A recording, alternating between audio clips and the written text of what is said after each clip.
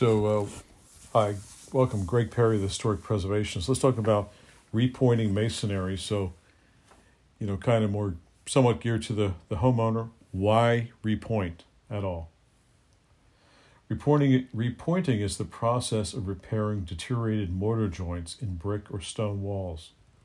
Your joints are deteriorated and need repointing if they exhibit mortar eroded back more than a quarter inch from the face of the masonry, cracks, hairline size and larger, running vertically or horizontally through the mortar bonds broken or pulled away from the masonry, or joints from which the mortar has literally fallen out.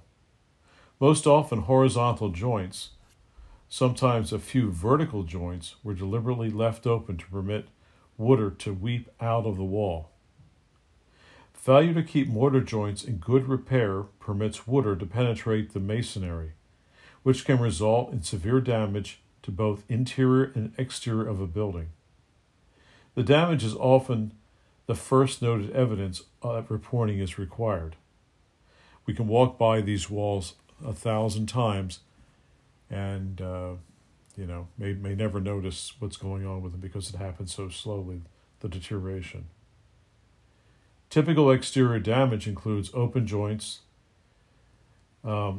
efflorescence, a term of white bloom of salt crystals, spalling, and loosened masonry units. In several cases, enough water penetrates into the wall to corrode inset metal elements, such as shelf angles above windows. The metal then exfoliates, separating into the multiple layers and expanding up to 10 times larger in cross-section. This expansion causes the masonry around the metal element to jack and torque out of place, eventually breaking free from the building. Even mortar joints that don't appear badly deteriorated may permit large volumes of water to enter the wall, which can trigger interior damage such as failing plaster and stained wallpaper.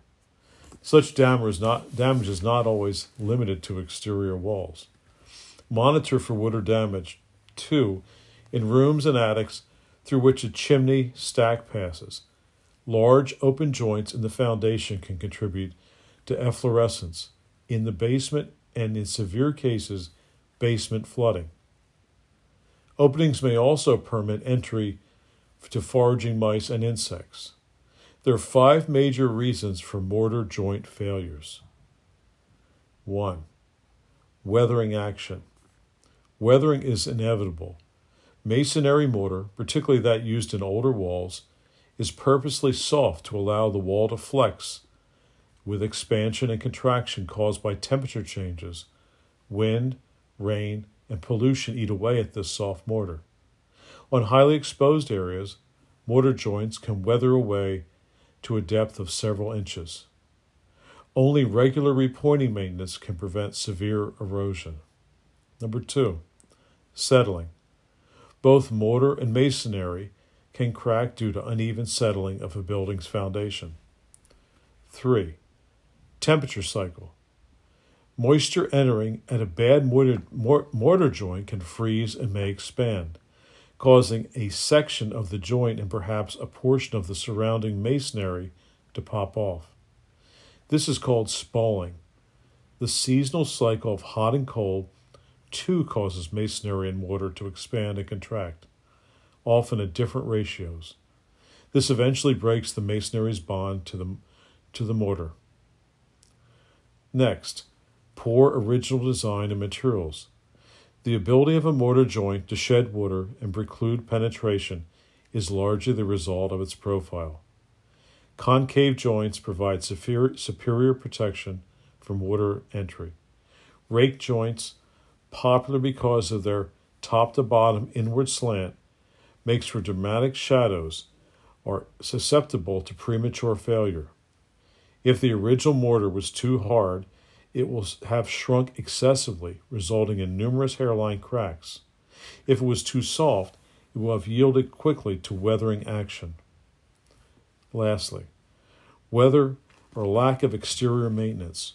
So water sitting in a joint or flowing across at speeds, joint erosion, poorly functioning gutters, downspouts, or flashing contribute to excessive mortar failure. This deterioration is logarithmic in nature. Ignoring a problem just speeds up the rate of deterioration. So can the homeowner do his own repointing? The process itself is not that difficult. It essentially entails 4 stages: preparing the area to be pointed, including removing old mortar, mixing new mortar to match the old, filling in the joints, and tooling the joint to the appropriate profile and finish.